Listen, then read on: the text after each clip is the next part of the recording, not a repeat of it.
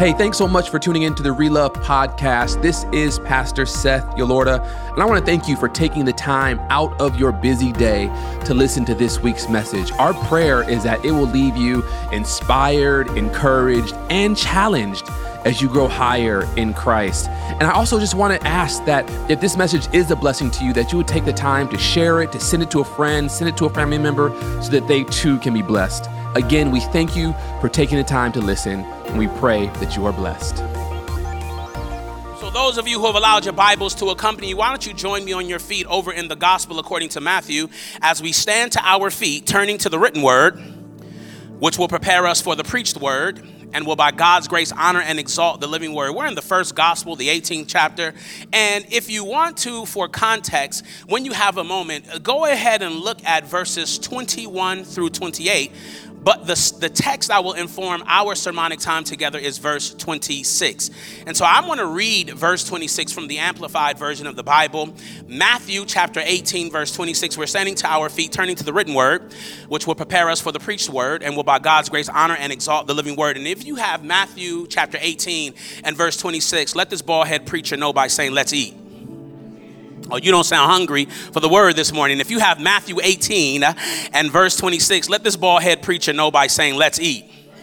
The word of God reads on this wise. So the attendant fell on his knees, begging him. Again, if you have some time later on, and I pray that you do, read verses 21 through 28, as I will make reference to those aspects of this particular pericope. But Matthew chapter 18, verse 26 captures what I want to talk about on this morning. So the attendant fell on his knees, begging him, have patience with me, and I will pay you everything.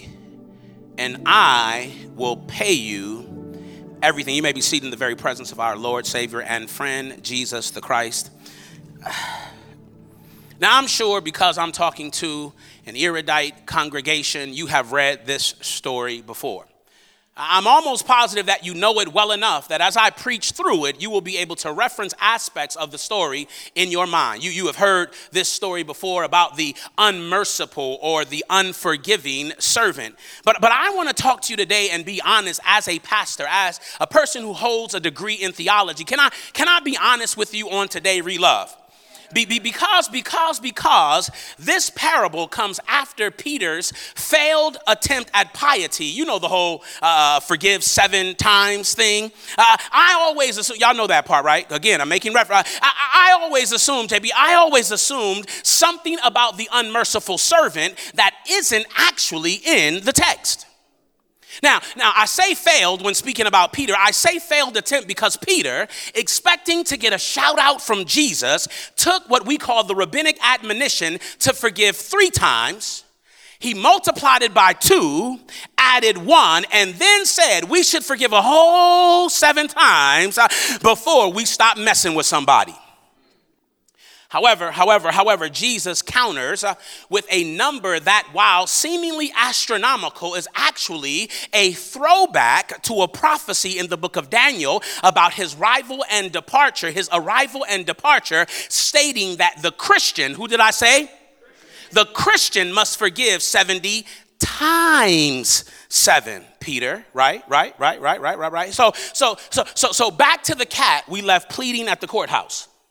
He's thrown himself on the mercy of the court. And what is he asking? What is he pleading for? No, what is he begging for? See, I always assumed it was forgiveness because that's what he received. But newsflash, it wasn't. Notice the New International Version of this story. It says, quote, be patient with me, he begged, and I will pay back everything, end quote. Nowhere in the text, listen to me, saints of God, nowhere in the text does it say he sought forgiveness. Come on, wrestle with that. See, when you preach and you call that the tension in the text, but that's the tension. We thought he asked for forgiveness, but he didn't. Right? Nowhere in this text does it say he asked for forgiveness, which, when you understand who and what he is, it makes absolute sense. See, not only was this man proud and unrepentant, he actually thought he could get out of the debt on his own. You don't know it yet, but that's somebody under the sound of my voice's story this morning. You believe you could get out of the debt on your own. You believe if you keep the Sabbath enough, you can get out of the debt. You believe if you return enough tithe, you can get out of the debt. You believe if you eat enough vegan meals, you can get out of the debt. Am I preaching to you just yet? See, this man believed there was something that he could do to get himself out of the debt. Not to mention, let me tell you something, he wasn't really ashamed of himself for stealing the money. That's right, he stole the money. He was ashamed that he got caught.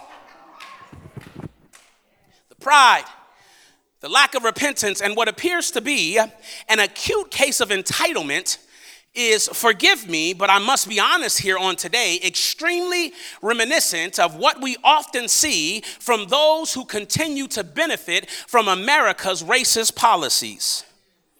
How do you mean, preacher? Well, I'm glad you asked. See, when they are prosecuted, those of the dominant caste who have wronged members of the subordinate caste come before the court with the knowledge that no matter what happens, the laws of America are written in their favor. Yeah. See, we saw this with the Dallas police officer, Amy Geiger, who murdered Botham Jean in his very own apartment. See, a conviction, listen to me, saints of God, a conviction would have carried a sentence of 90 years. However, prosecutors only recommended 28 years, but in the end, she was sentenced to just 10 years with eligibility of parole in as little as 5 years. We saw it again just a couple of weeks ago where Derek Chauvin, who could have got 30 years, ended up sentenced to 22 and a half years and is eligible for parole in 15 years. Now, if you don't mind, can we compare that to Mr. Russell, a black man from Mississippi who was sentenced to life with no possibility of parole for possession of 1.5 ounces of marijuana in 2019? No. That life without the possibility of parole for 1.5 ounces of marijuana. Okay, that one didn't move you. What about Mr. Paul Carter, another black man from Louisiana, sentenced to life without the possibility of parole for possession of an amount of heroin, which according to the testimony of a New Orleans criminalist was, quote, too insignificant to weigh. This is why those of the dominant caste who aren't convicted of their behavior come back from their leave with pay and end up like the unmerciful servant with their hands around someone's throat, throwing them into prisons they themselves should occupy. See, they don't come to court seeking absolution. They come seeking the time needed to pay their debt. And while I know you don't need me to tell you this, Relove, the two are not the same. See, recognition of the need for forgiveness presumes penance. It suggests the recognition of wrongdoing. However, in a society that has and continues to perpetuate even the most trace elements of white supremacy, why would a person who benefits from and believes in such a system ever need to admit any wrongdoing? Instead, there is self-pity, there is defensiveness, and there is anger. Why anger? Anger at being forgiven instead of being able to pull themselves up by the bootstraps. Anger at being forgiven instead of being able to manifest destiny.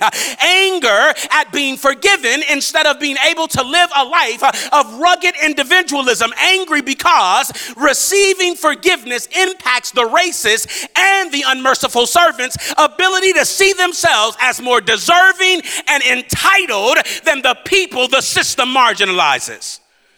Mr. Russell would have been shocked by, not entitled to any amount of compassion and forgiveness. Mr. Carter would have been surprised with, not deserving of any amount of compassion or forgiveness, just as the fellow servant would have been extremely grateful for, not entitled to any amount of compassion or forgiveness. Are y'all listening to me on today? However, in order to extend forgiveness, the unmerciful servant and we Often, listen to me, in order to extend forgiveness, the unmerciful servant and we often overlook a very important aspect of forgiveness. What aspect, you might ask? No. It's not the size of the debt, although it's sizable. No. It's not even our need of forgiveness, although deep down we all know we need forgiveness for something. It is realizing, watch this, here it is. Come on, Holy Ghost, I need him to get it. It is realizing forgiving is also forgetting. Forgiving is also forgetting. Okay, you need me to say it one more. Forgiving is also for receiving. Y'all didn't catch it. Y'all thought I was saying forgive and forget. I'm not. I'm saying forgiveness is forgetting first. Because no matter how much you like to, and I would be the first one to allow you to, you can give away $1 million you don't have. Therefore, you cannot give forgiveness you haven't first accepted. No matter how much you want to, anything you are giving is superfluous because first and foremost, you haven't received and walked in and accepted the forgiveness that Christ has afforded you. Am I talking to anybody on today?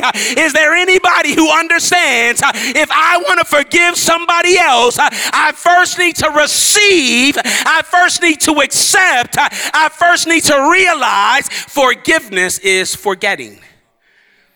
So if you don't mind with the time that is mine, I want to pull a couple of points from the title, forgetting, and then I'll get out of here till next week. Lord, help us lest we perish. In Jesus' name, amen. All right, I got to be honest with y'all. I ain't going to act like I ain't going to get brand new. The debt was huge. The debt was absolutely, extremely, unbelievably enormous. Y'all not listening to me. What this man owed was ridiculous. What this man owed was astronomical. Are y'all listening to me? The text says he owed 10,000 talents. And because we don't exchange money in the denominations of talents, you don't understand how astronomical, how enormous, how unbelievably large this debt was. I mean, this man's debt, listen to me, saints of God, this man's debt was more than the total budget of an entire state in Jesus' day. No, y'all missed it. He owed more money than a whole state generated. But this debt wasn't so big that it couldn't be forgiven. Even though it's highly likely that the amount of money he owed was more than what was in circulation in the 10 cities known as Decapolis, this debt wasn't so big that it couldn't be forgiven. Come on, talk back to me. Even though theologian William Barclay suggests that if the, oh my God, come on, Holy Ghost, y'all got to get this part. If the unmerciful servant's debt was measured in dimes, it would take an army of about 8,600 men to carry it. However, this debt was not so big that it couldn't be forgiven. No, you missed it. Even though if each one of the 8,600 soldiers carried a sack of coins weighing 60 pounds and stood 3 feet apart, they would form a line 5 miles long. But this debt wasn't so big that it couldn't be forgiven. Hold up, I think I need to talk to somebody up in this church today because your debt, come on, Holy Spirit, your debt isn't so big that it can be forgiven. See, Paul once wrote, I need y'all to talk back to me on today. Paul once wrote in the book of Romans to the church at Rome, at just the right time, come on, Holy Spirit, I need somebody to get this, at just the right time when we will still powerless, Christ died for the ungodly. Now, to make it more plain to you, the word ungodly is sometimes translated godless. Not just doing that which is against God, but literally being godless. Other times is translated wicked. There are times that the singular word there, ungodly, is translated as an entire sentence, which reads, we were living against God. So the text is basically saying Christ died for people who were actively living against him. Y'all must already be saved up in here. Let me come a little bit closer. I know I needed that Christ died for people who were actively living against him. So I got news for you on today, Relove. I don't care how big you think your sin is. Come on and talk back to the preacher. I don't care how bad you think your sin is. Somebody is going to get this. I don't care what people say about your sin. Is there anybody that knows? I don't even care what you think about your sin, because here is the thing. If you believe your sin is so big that God can't forgive it, then your sin is your God, not Jesus.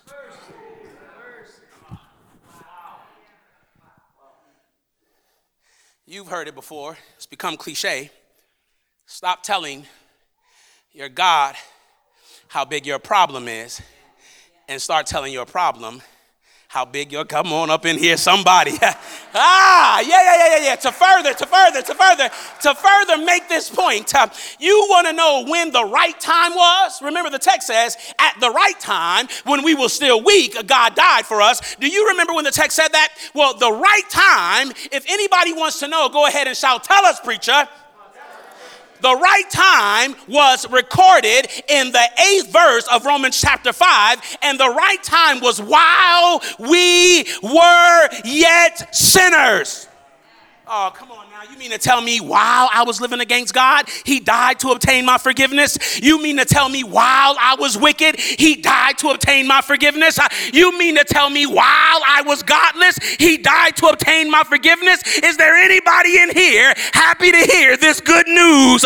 This is the gospel, that he didn't wait until I got it together. He didn't even wait till you were born. He didn't wait till you realized you needed. He was propitiated.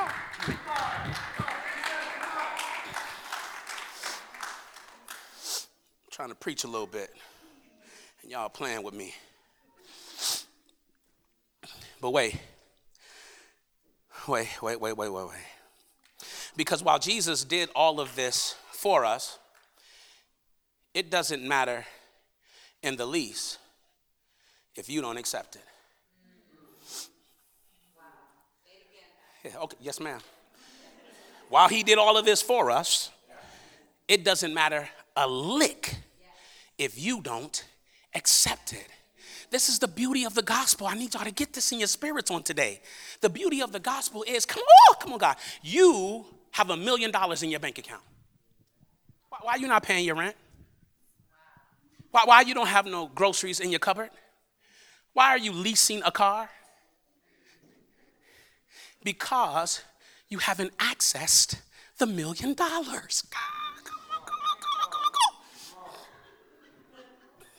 Are y'all listening to me? All of what Jesus did on Calvary's cross does not matter if you don't accept it. And there are literally more than a dozen reasons you should. But let me just start with the most important reasons. Y'all ready? The most important reason to accept this forgiveness. Are you ready? The absolute most important reason to accept this forgiveness. Are you ready? The people you rolled up with to this church today. Y'all missed it. The most important reason to accept this forgiveness, one of the most important reasons to accept this forgiveness, are the people you rolled up with to church today. See, accepting forgiveness of a debt actually affects your family. Y'all saying, preacher, you got to make sense of that. See, it's the same way being in debt can affect them. See, even when someone dies, if they owe a debt, that debt does not go away. Generally, the dead person's estate is responsible for paying any unpaid debts, which means if you are set to inherit something because a family member died, you only get what's left after all debts have been settled. Why are you saying this, preacher? Watch the text. Verse 25 says, because he could not pay, his master ordered him to be sold with his wife and his children. This man being in this debt didn't just affect him, it affected the people he went to church with. See, an unwillingness to forgive is so toxic. It permeates your person. It contaminates coronaries. It saturates souls. It mashes up marriages. And it floods families. You see, 50 years ago, industrialists also thought they could just bury toxic waste. And in time, it would just go away. Environmentalists have since learned it doesn't just go away. It makes trouble from the moment it's buried. The soil soaks it up. It seeps into streams. It leaks into lakes. It contaminates crops. It wipes out wildlife and harms human beings. Saints of God, an unwillingness to forgive does the exact same thing. It leaks into our limbic system and it wreaks havoc on our emotions. It wreaks havoc on our behaviors. It wreaks havoc on our emotions, on our long-term memory. It distorts our perception of life and ruins our relationships, beginning with our families. Can I tell you something? You probably already know there's a story, and it's connected, in my opinion, by the amount of money that Jesus uses to make this illustration. Remember, Jesus says that the man owed 10,000 talents. That phrase appears 3 times in the entire Bible. Can I tell you where another time is? Another time is with a man by the name of Haman. Now, you may have seen the movie, but I was preaching it before the movie came out. That Haman's name is Haman, the son of Hammedatha, the Agagite. Y'all didn't catch it. Haman, y'all remember Haman and Esther, the story? Haman is the son of Hammedatha. He's an Agagite. Now, preacher, what is an Agagite? An Agagite is a descendant of Agag.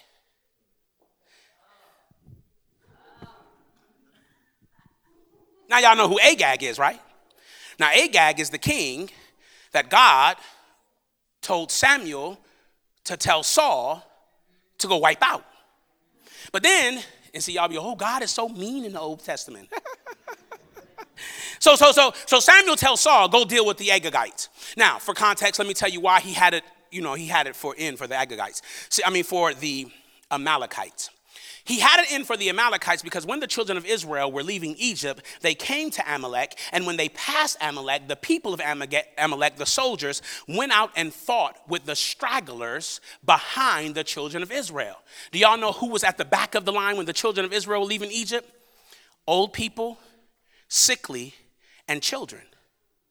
So the Amalekites literally went out to the back of the line. They didn't go and fight with Joshua and Caleb. They didn't want that smoke. Y'all, okay, I'm tired, forgiving me. They ain't want those problems. So they went, and so God said, when I get y'all where y'all going, and I get me a king, or I get me a servant, I'm going to deal with Amalek. So Saul, the first king, God says, I got a mission for you. Go deal with Amalek. Saul goes and leans on political correctness and keeps Agag alive instead of killing all the Amalekites. Do y'all know who killed Saul and his servant? Go look it up. An Amalekite. See, God oftentimes tells you to deal with something that you don't deal with will be the very thing that takes you out. Not only will it take you out, but hundreds of years later, a man by the name of Haman, a descendant of Agag, for the fact that Mordecai won't bow to him, wants to wipe out all the Jews. That sounds ridiculous until you realize he remembers how all of his people got wiped out. And so not only will the thing impact you in the immediate, later on down the line, it will impact your family, because here Haman wants to kill. Okay, stop. See, unforgiveness, because all Haman would have had to do was let that thing go. But do you know what happened to Haman? The gallows that he built to hang Jews on, him and his sons were killed on them. Because unforgiveness, harboring unforgiveness, doesn't only affect you, it also affects your family. And the only way, listen to me, saints, I'm almost done. The only way to ensure this isn't your or your family's lot is to accept the forgiveness being offered, not just in the text, but by the Jesus who extended us to us with his dying breath. Remember, Jesus said, forgive them, for they know not what they do. But the question is, Relove, why? Why do we refuse it? See, something in us and the unmerciful servant refuses to believe the word of the king. You missed it. Come back and say it one more time, preacher. The servant who received forgiveness chose not to believe the word of the king. Okay, preacher, you're not making it plain. The word of the king is now called the Bible. Y'all missing it. Come on, Jesus. Help them out in here today. You got to believe the word of the king. That's how you accept the propitiation that is the death of Christ. That's how you accept the forgiveness that comes from the cross.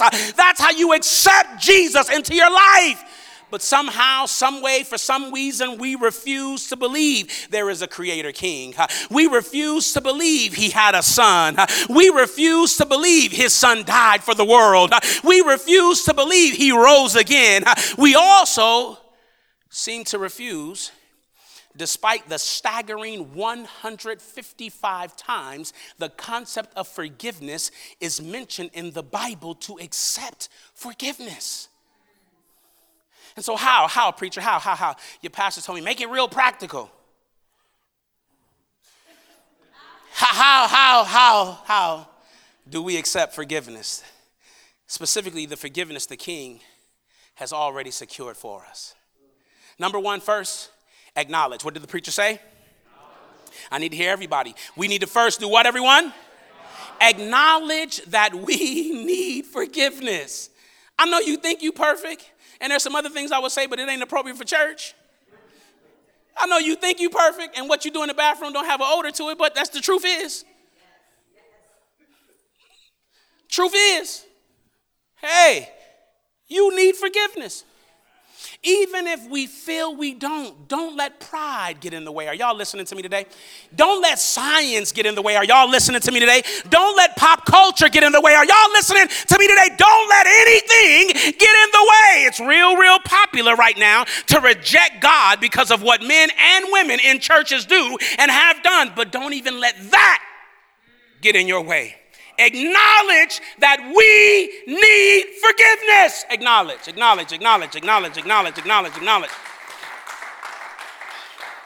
Now, when you acknowledge it, Sister Song Leader, you then have to do the second thing. Repent. You got to repent. See, if you acknowledge wrongdoing, you got to say what? I'm sorry. Don't just say, I guess I need forgiveness, everybody. Again, that's so look, the second thing first, we got to acknowledge. Second, we need to. I need to hear everybody. Acknowledge, then repent. After acknowledging a need for forgiveness, also, this means you're acknowledging the presence of sin in your life. And so the next step is critically important. If you acknowledge the sin, you acknowledge the wrongdoing, turn from it. Can I tell y'all, you've probably heard it before, the concept of repentance is an ancient Middle Eastern concept. And what it in essence means is realizing you're going the wrong way and turning around and going the other way. Now let me caution you, those of you who may be new to this thing called faith, let me caution you, because, come on, Holy Spirit, I didn't even get it. If I'm going this way and I've been doing alcohol, I'm going this way and I've been doing drugs, I'm going this way, I've been fornicating. I'm going this way, I've been committing adultery. I'm going this way, I've been stealing. I'm going this way, I've been an idolater. When you turn from it to go back the other way, you're going to meet idolatry again. Come on, Holy Spirit.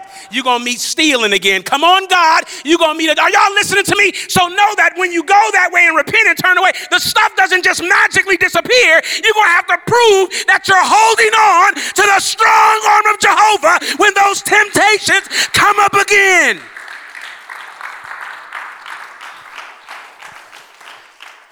Many people want the benefits of being identified with Christ without admitting their own disobedience and then repenting. The key to forgiveness is acknowledging your sin and turning from it. We don't need to rehearse the situation or add commentary, get all deep and theological. Just simply say, I'm sorry, Lord. I'm sorry, Lord. I accept your forgiveness and appreciate your willingness to extend it. That's it. That's it. It ain't climb the steps of Mount Everest. It ain't come to church every single day. It ain't increase how much tithe you give. It ain't eat more vegan meals. It's God, I'm sorry. Forgive me. Number one, acknowledge. Number two, repent. And so that it's nice and tidy. Number three, make amends. Y'all ready? Number one. Number two. Number three. See, oftentimes the thing we're acknowledging and repenting of isn't something we've done to God alone, but it's something we have done to one of his children. Y'all missed it. Sin ain't something you just do against yourself. Sin sometimes is what you have done to someone else. And see, the real test of our love for God is not how much you worship, not how much you tithe, it's how you treat other people. For God so loved the Seventh-day Adventist Church.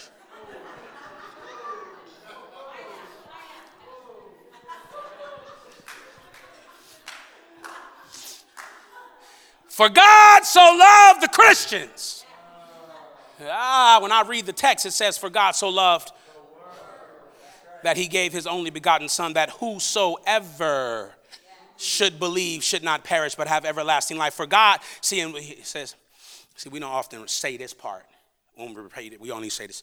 For God so loved the world and he gave his only begotten son, that whosoever should believe in him should not perish but have everlasting life. Oh, amen, everybody.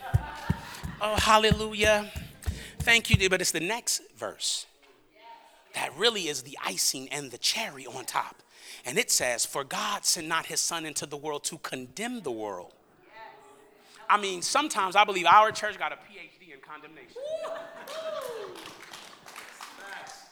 The text says, for God so loved the whole entire world, the atheists, the Buddhists. Y'all hear me?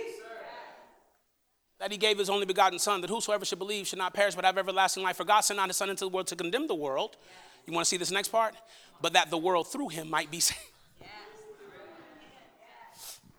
So the real test is not how we worship and all of that. The real test is how we treat other people, how we treat our family members, how we treat our neighbors, how we treat our coworkers, and yes, even how you treat your enemies.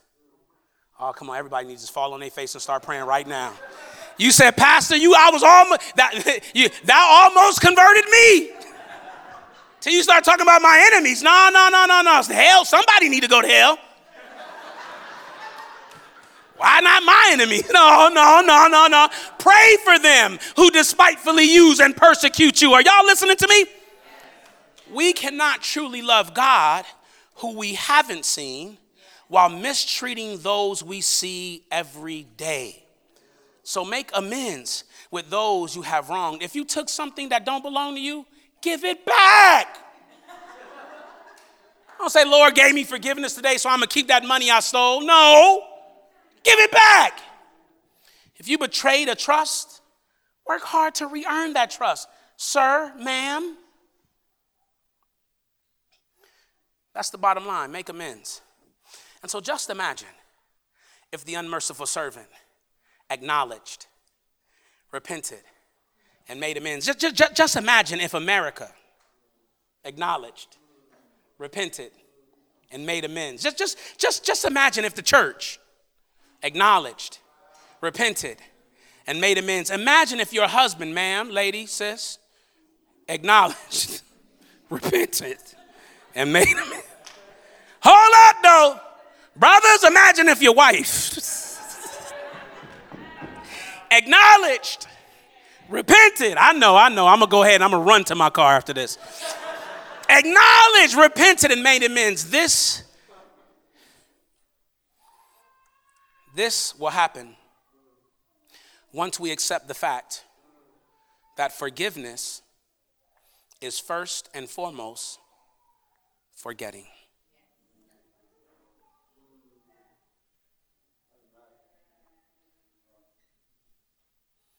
It's hard. If we're honest, we pretend we've forgiven. But it's the reason why we say, well, I forgave, but I don't forget. Right? Because you haven't really. See, imagine if Jesus said that on the cross. Lord, forgive, but don't forget. Let me stop fooling with y'all, Relove. Y'all gonna make me have too much fun. Listen, so today, my appeal is simple. Who under the sound of my voice wants to just acknowledge? Come on, raise your hand. You want to acknowledge, as perfect as I am, Lord, I need a little. I mean, not as much as other people, but I could use a little dose of extra shot, right? Come on, somebody. Lord, I need it. Acknowledge it. And now that you've acknowledged that little bit you need, is there anybody who wants to take the next step and repent? If you want to take the next step, if you acknowledge and you want to take the next step and repent, I need you to stand to your feet. I need you to stand to your feet right now. Notice I didn't do the third one yet. I said, if you want to acknowledge, raise your hand. I said, if you want to repent, stand on up. Come on. If you want to acknowledge and repent, stand on up. Come on, stand on up. Stand on up all over. Where's the band at? Y'all can come back. I'm done. Stand up all over this place. All over this place. You acknowledge it. Lord, I need a little bit. Lord, I need a medium-sized bit. Lord, I need a whole lot. And now you're saying, I need to repent. Band, you can come back. Praise team, you can load. Listen, and now I need to repent. But watch this. See, because oftentimes when this is a message about only what you've done to God, you don't do this third part. See, because there's somebody, not just God. There's somebody, not just Jesus. Come on, y'all. There's somebody you need to acknowledge you wronged. You need to go and say, I'm sorry, so-and-so. Sorry I stepped on your shoes. I'm sorry I cut you off. I'm sorry I got you fired. I'm sorry I was unfaithful. I'm sorry. I acknowledge I was wrong. I shouldn't have done it. And I'm sorry. Let me, third step, let me make amends. Let me make amends. No, I'm sorry, but see, if you wasn't the way you, no. You know, I'm sorry, but if you hadn't, no. I'm sorry. What can I do to make it right? See, it's easy if I let y'all off the hook with, tell the Lord you sorry and just come to church. No. Go and humble thyself in the sight, not of the Lord, but of that person you wronged. Tell somebody I'm sorry. What can I do to make it right? If you respect them, if you want to maintain your integrity as a human being, if you want to live this morality that Christ calls us to, it starts with how you treat his children. Even the people you think you're supposed to condemn. God sent not his son into the world to condemn the world. So we're standing because we want to acknowledge. We're standing because we want to repent. But now somebody, right now, Father in heaven, heads are bowed and eyes are closed. Right now, Lord, somebody needs to be reminded of the person that they have wronged. That person may live in their home with them. That person may work with them. That person may live in their neighborhood, in their apartment complex. God, I want you to right now breathe into them the courage, the confidence needed to go before them. And even if they slam the door in their face, apologize and attempt to make amends, because you have called us as your representatives to a higher standard. So right now, somebody, I see God is showing some of y'all. God is showing some of us. God is showing some of us. Yeah, it's hard. I know you don't want to forgive him. I know. So hey, I hear you. I know it's gonna be hard. I know you felt it deep. I know. Which is why you need to be here next week. You need to be here next Sabbath, because watch this is after you accept forgiveness, you got to start with forgiving you. See, you can't give out something that you haven't first accepted, right? And so before y'all run, God is bringing it to your mind, the person. But I need you to write that name down, or those names, between now and next Saturday. And next Sabbath, we're gonna talk about how to apply forgiveness.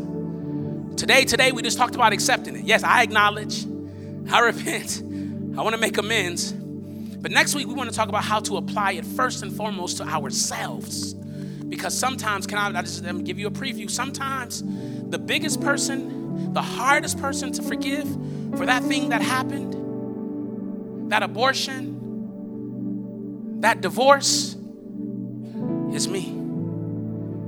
That's sometimes where you got to start there. See, it's one thing you accept. Oh, Lord, I accept that you forgave me. Now let me go in. No. Come on home with that thing. Father in heaven, as heads are bowed and eyes are closed, Father in heaven, by the power of your Holy Spirit, we come in Jesus' name. We confess that we are sinners in need of salvation. We invite you, God, into our lives, into our hearts, into our minds. Save us, shape us for your purposes. Mold us, God. Give us what we need to accept what you've already made available. And we thank you for by faith we accept this gift. And none other but the matchless, the mighty, the majestic, the soon coming Jesus Christ. And everyone that agreed said amen for the Father. Come on, say it like you mean it. Said amen for the Father. Said amen for the Son. And said amen for the Holy Ghost. Come on, give God a hand clap of praise for the forgiveness that he allowed his Son to die, that you might have access to, that you might accept, that you might apply. Come on, somebody. Thank you, Lord. In Jesus' name.